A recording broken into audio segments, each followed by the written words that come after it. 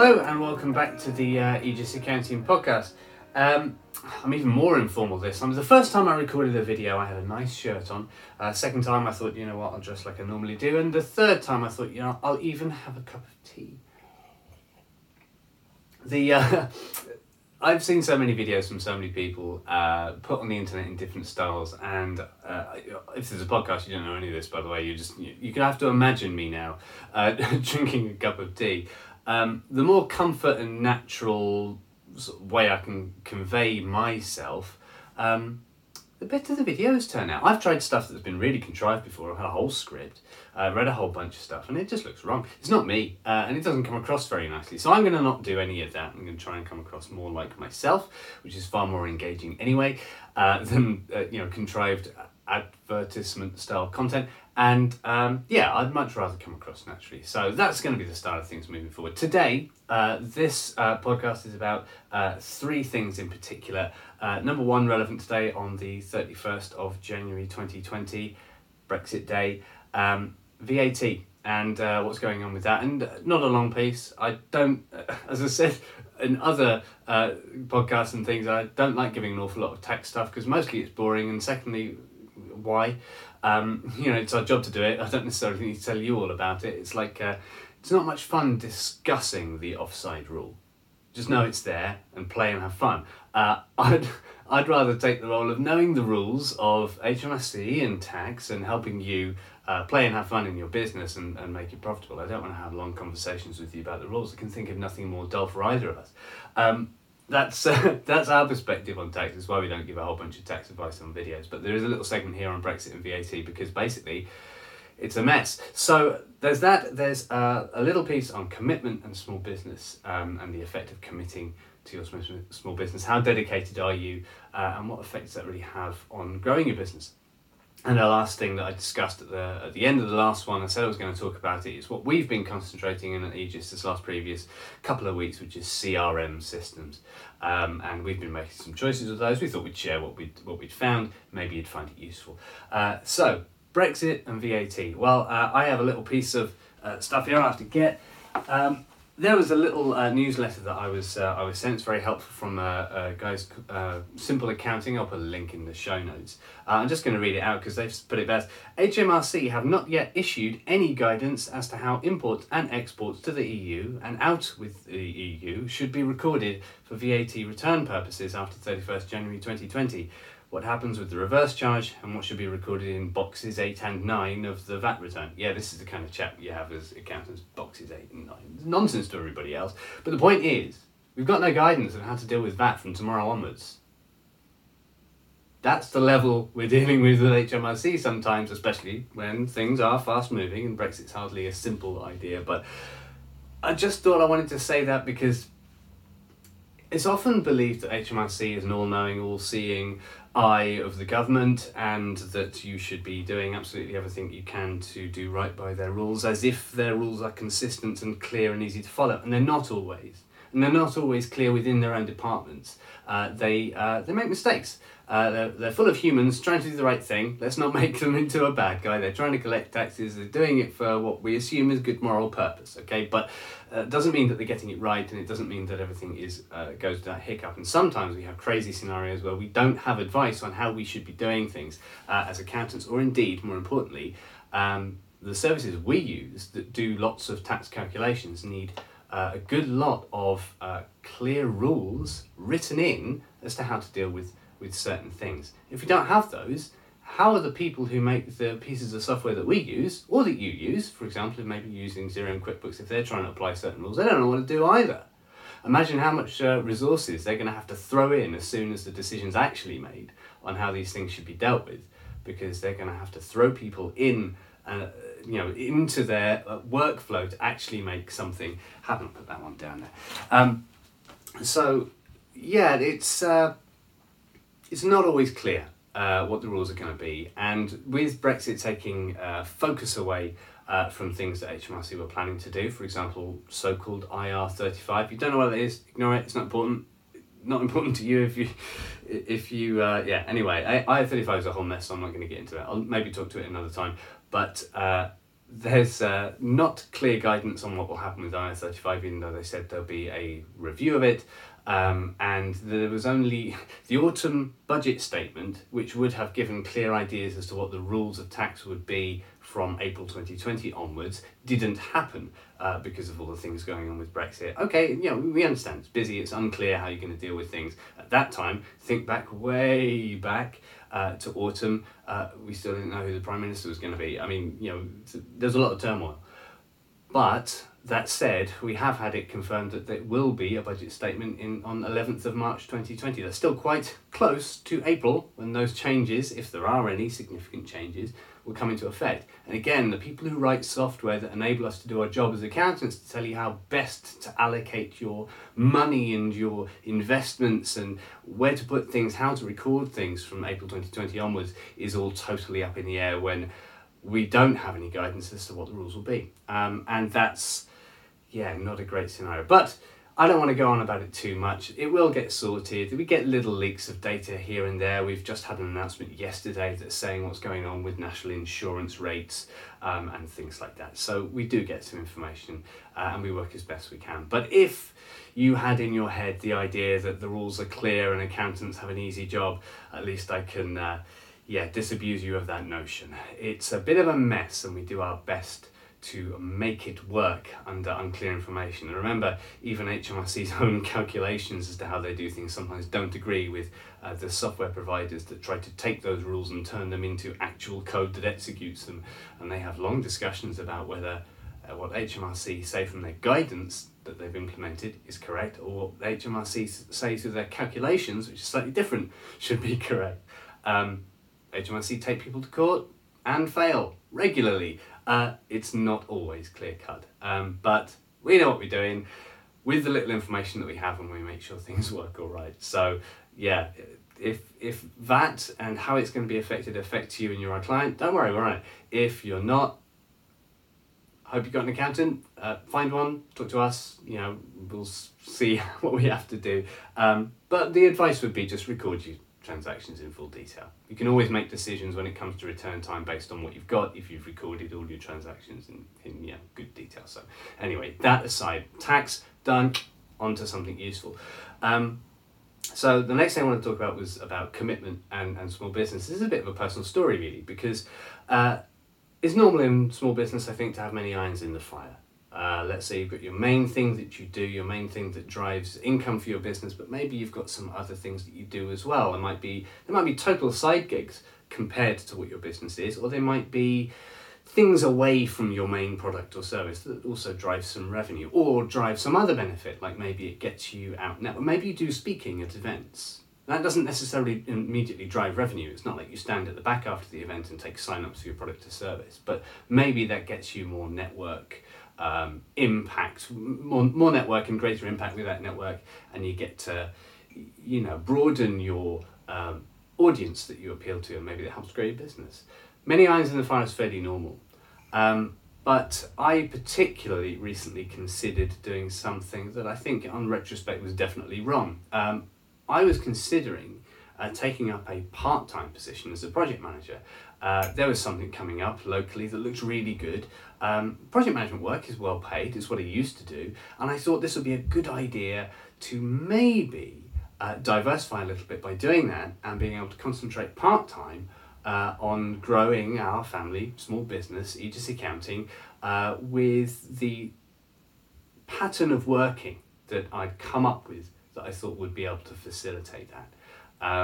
While still being effective, still being able to look after clients, still being able to grow the business with sales and marketing activities, still be able to look after the product, the bean counter that we've made, still being able to look after people through Coconut and their managed their accounts that they have there, being able to do all of that thing. I think in retrospect that was probably over optimistic, and indeed I sort of cancelled the process partway through.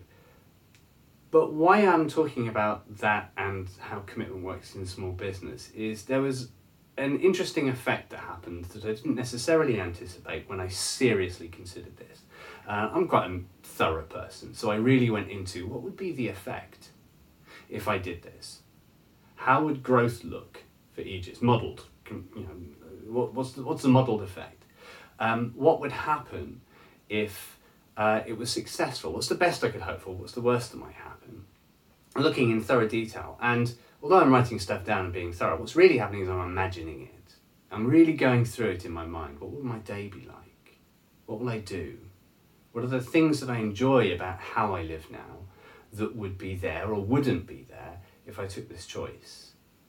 And in particular with a small business where you need to retain a passion for at least major elements of what you do as a business, it's really important to imagine how each thing that you do is actually going to impact your day and how you feel about your business. It's no good having a business that you feel sour about. It's very hard to grow that, and you really probably shouldn't. Find the bits that you're passionate about and work on those. I like this.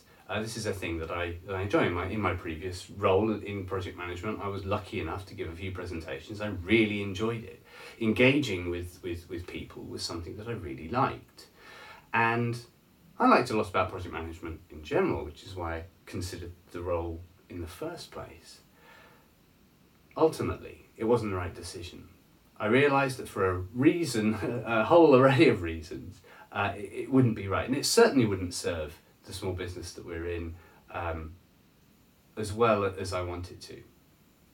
I might have felt it could take the pressure off how quickly we could grow because I have another source of income. But it also takes the passion away a little bit. And I didn't like that feeling. In fact, I think the unique thing that came from that is important, I think, the thing I wanted to share about it, is really considering your opportunities when they appear in front of you. And really thinking them through. And then saying no because it's not right has a uniquely galvanizing effect on your commitment to the path you were on when you saw the opportunity. And I think that's a really positive thing. It's been said before in many a place, countless times I've heard people say that the best entrepreneurial leaders say no far more often than they say yes. But I didn't quite realise that the internal benefit of saying no to something was exactly how powerfully that keeps you on the track that you were already on. And I felt like that was something that opened up an awful lot of ability to see opportunity. So that came from that as well. Seriously considering doing something else and then looking back at what I was doing and then saying no to this option and moving forward with the way that I knew long term I wanted to do anyway. I felt propelled. I felt propelled by it. So commitment, I think, is hard to manufacture, but saying no to opportunities that come along that you've seriously thought through because actually what you're doing is more important. I think that can really boost that commitment to what it is that you're doing, and genuinely give you some energy to move forward. I mean, this podcast has only started since that has happened. Yes, I think it's powerful. Anyway, I hope that random motivationally sort of thing was helpful, but now the crux of the matter, the real nuts and bolts thing that we've been considering the last couple of weeks, CRMs. Now, customer or client relationship management software, basically. And why do you need it? I mean, why not just like a spreadsheet? I am naturally very bad at maintaining relationships. It's not that I'm bad with people. I love meeting people. I love really, caring about what they're into, really sort of, giving them value and helping people out. And getting back in touch with them weeks later to see how things happened and all of that. I really like it. I'm just no good at the process of it without some tool. I need something to prompt me. I mean, there are friends I haven't talked to in months that I will only realise that I haven't talked to them in months when something pops up in front of me with their name on it and go, God, I haven't spoken to them for so long. And that's hardly unusual in a small business. I mean, we're busy. It's easy to forget, to do these things that are really important, engaging with people. And back when I was doing project management, we had a tool for that, which was the stakeholder engagement plan, or stakeholder communication plan, or communication plan, or some combination of the two. But the idea is that you would have some plan that would tell you how you would reach out to key stakeholder groups in your projects. And that would be like a bare bones thing upon which you would hang your communications plan. You'd say, okay, well, I'm going to talk to these people every month, I'm going to talk to these people every week, and I'm going to talk to these people with some face-to-face time that's really in-depth, maybe once a quarter. I'm going to have a really in-depth meeting and a catch-up, and really help them feel close and engaged with the project. I was involved in a lot of projects that had the overall aim of bringing change to an organisation, and in those scenarios, it's really important to bring people on board in a way that is like a two-way conversation. Change done to people is terribly ineffective. Change done with people or through people by their own agency affecting change because they buy into the vision, the strategy, the overall program, and thus the little project that you've got to deliver a little part of it. That's very powerful. So having that plan is a really central part. But I don't have that for what project managers tend to refer to as business as usual. Going about your day as a small business, those tools are a spreadsheet that are referred to, really, and that's not quite right. So I wanted something that was a little bit more effective for me, that would remind me to get in contact to a bunch of people, that I could build some habits around, so that if I logged into my CRM in the morning, it would tell me there's these people that you should be staying in touch with. You haven't spoken to this guy in this long, you haven't spoken to this lady that you met that time, you haven't got back to her over the last week or so, you should be in contact. So that you can keep those relationships going that are valuable, both ways valuable. It's not in a way of like, I want to make sure I elbow a lot of people regularly so they remember who I am. It's that I value these relationships and I want to make sure that I continue to nurture them because they're important to me and hopefully to them. But it doesn't work even if you don't put in the work. So that's why I need a CRM system to do that. Otherwise, I'll forget. I don't have those prompts, and I can't hang a habit on a spreadsheet effectively. It just doesn't work for me. Throwing a whole bunch of stuff on a screen is no good. Dashboards are incredibly valuable to show you what's important now, so that when you load it up, your action is nearly immediate. The more steps between you and the first thing you need to do, the harder it is. So it's something that needs to be easy for the habits you want to have. And I think habits are a really important thing. I'd love to talk about that in the future, in a future podcast in a little bit more depth. I think they're very, very important. There's a saying in project management and change management that culture eats strategy for breakfast. And it's a great saying. If your company has an attitude where everyone comes in chilled with coffee between 9 and 10, they chat, generally at the water cooler, they get down to work, and then through some good effect of that, then the good work comes out. But you try and put in a strategy that says everyone's going to have 9 o'clock meetings. Good luck. The culture is not right for that. You end up annoying a lot of people, and whatever it is you wanted probably had a better way of implementing it that was more aware of the culture that is there. And I think the way that sort of translates from groups and organizations down to individuals is it's like habits. Habits eat plans for breakfast. Whatever your individual plans are, if you don't have habits that actually contribute to making those things happen, it's a big fight. It's a big fight to make those things happen. So for example, I've just, anyway, I'm going to save that. I've got lots to talk about that. Do that another time. Back to the CRMs. We had a look at loads. So let's go through a few that we rested upon in the end and why. And I say a few because actually it depended upon what habits we wanted to apply. There's 3 of us in the business. One does batches of work for a single client. The CRM is not really that important because you get into it, you do the work, and then you come back out of it. So for example, in bookkeeping, you might not necessarily need an awful lot of CRM around that. That's not really that important. You might take on the work, do some work, have some questions, send the questions. The only thing you might need is a reminder to chase up if you don't get answers to your questions. So that's not necessarily a huge requirement. From the accounting perspective, you have to do a lot more. I'm going to check that's still recording because I heard a click.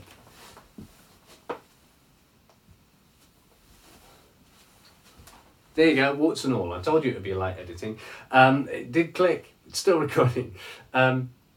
from an accounting perspective, you have to make sure that you have all the right things that you need all the right time. And there's a set process that you're going to be taking each client through, from onboarding to getting them set up with us acting as their agent, through to basically looking after the work of doing the job with the client.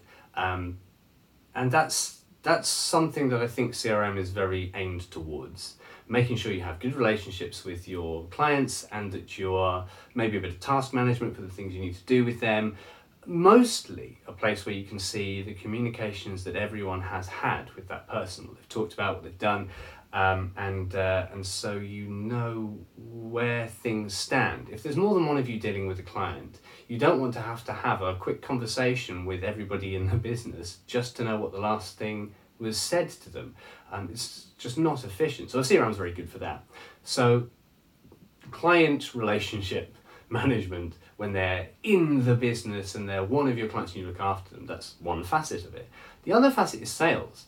When you're trying to reach new people, but they're not necessarily clients yet, they may only be leads, you don't really know them at all, or there may be something completely different and tangential to that. There may be someone who's very influential in their sphere, and you like being close to them and understanding more about them and seeing whether you can help them in any way, and naturally whether you're able to reach into each other's network in any way to benefit you both. That's the kind of thing that a sales and marketing person like myself would need from a CRM. So they're very different needs. I think only one platform has properly acknowledged that these are really different. No, two that I'm aware of. HubSpot and Zendesk. They both have very different facets to an underlying CRM technology. I think both of them, HubSpot call it marketing packages, sales package, or service package. And Zendesk has their customer service element. They also have a sales bits and pieces, but they've really understood that the CRM has different aspects and they've got one underlying thing. That's not necessarily the only way of doing it, and it's not the way that we've chosen actually. So we looked at one that would be most effective for managing tasks and a client relationship, which is not a massive feature set for a CRM, and so we think shouldn't be too expensive for a CRM, and we've settled with Capsule. We're quite happy with Capsule so far. We really did look at loads to figure out what would work, and again, what would work from the perspective of the habits of the person who will be using it. What is easiest? When you load it up, what's in front of you? Does it help you do the work you need to do? And if it does, that's good. If it doesn't, can you make it work? Do you want to? The harder it is to get started, the harder it'll be. So it really should be something that serves you. From a sales CRM perspective, I settled with Nimble. The reason being is that I'm not trying to do an awful lot of face-to-face sales. I'm mostly trying to engage people that have come through digital outreach ways. I like to help people on the internet, basically. It's a thing that I like to do. And then I hope some of those people will become future clients. So part of that is trying to, someone may be only a username to me. I genuinely want to help them. And hopefully some percentage of those people will also want to become Medius Accounting clients. And that will be great, but I won't be able to do that if I don't have a system.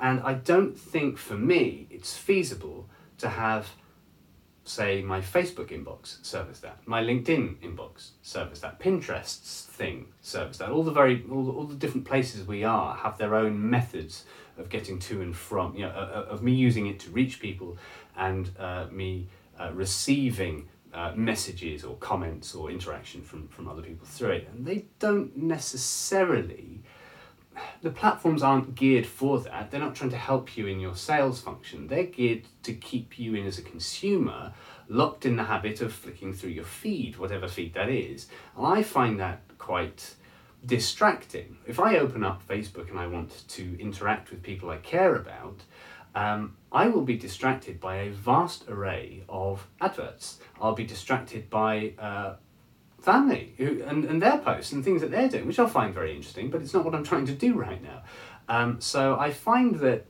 remember, that's how they're designed.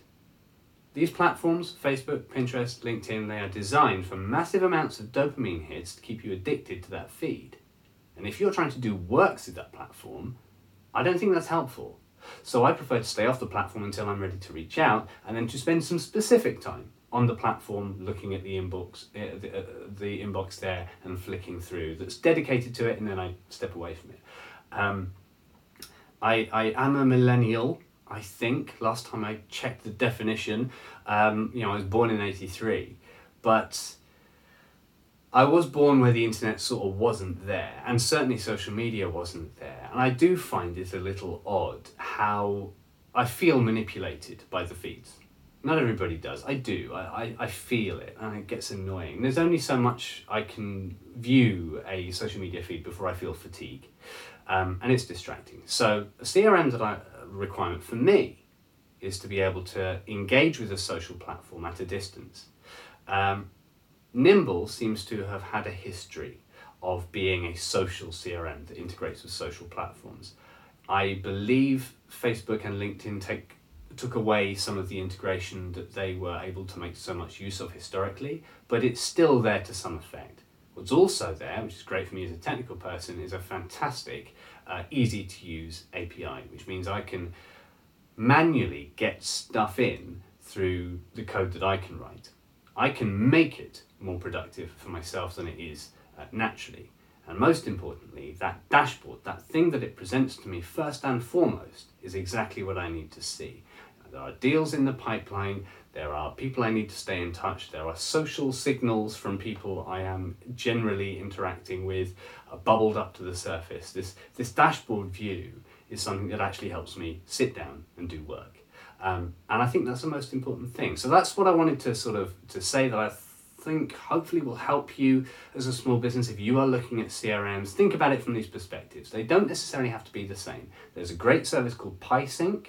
If you use Nimble, they will synchronize 2,000 contacts with different platforms through PieSync for free, at least at the time of recording. That's fantastic, and we use it to synchronize our contacts between Capsule, which we use for onboarded clients, and Nimble, which we use for leads, all of the thousands more potential clients that may never make it to that platform.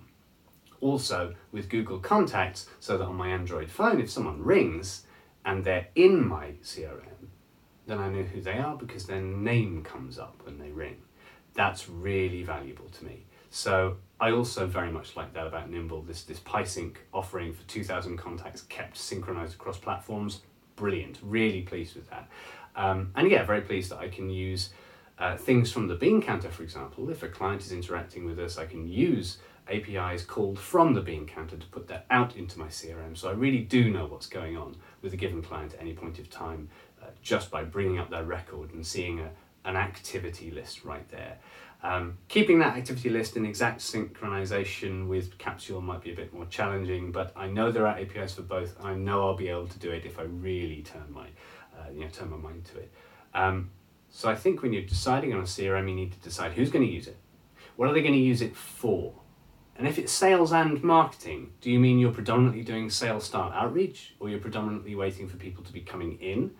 There are different platforms that seem to have a different angle on both. Are you predominantly digital and social? Nimble seems great for that.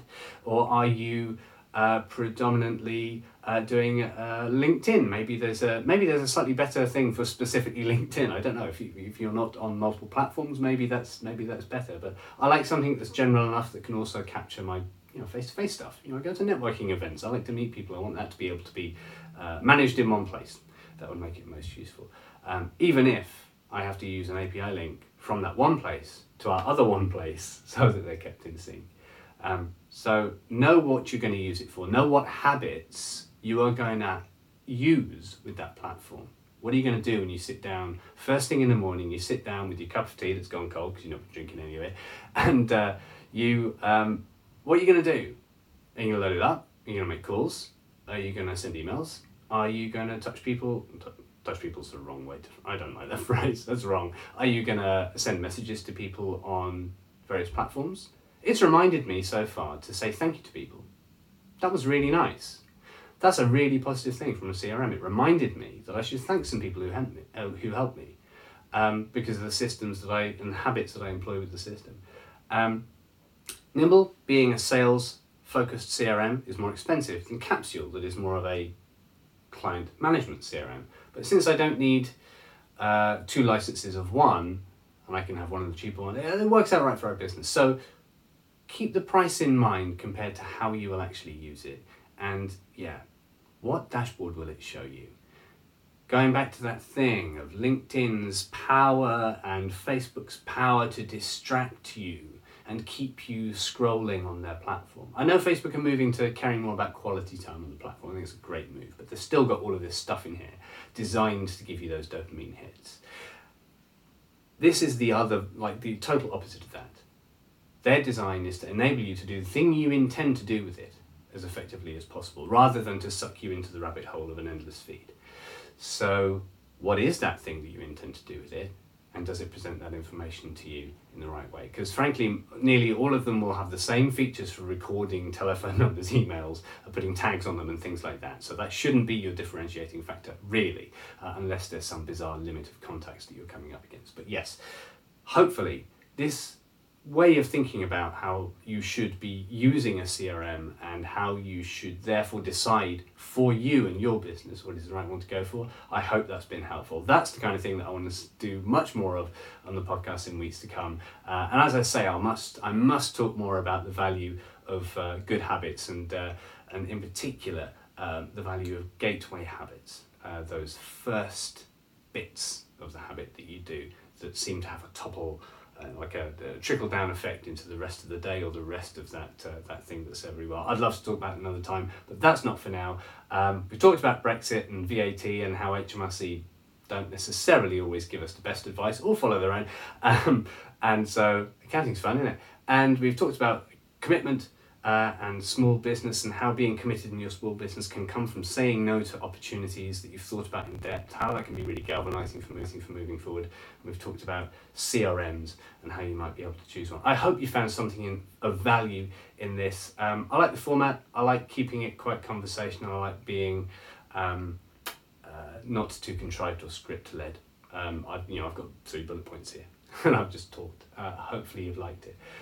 If you have, on whatever platform you are, if you can like it, if that's a thing, that would be great. I know in particular on YouTube, a like is really valuable because most people don't bother. So if you do, that's great.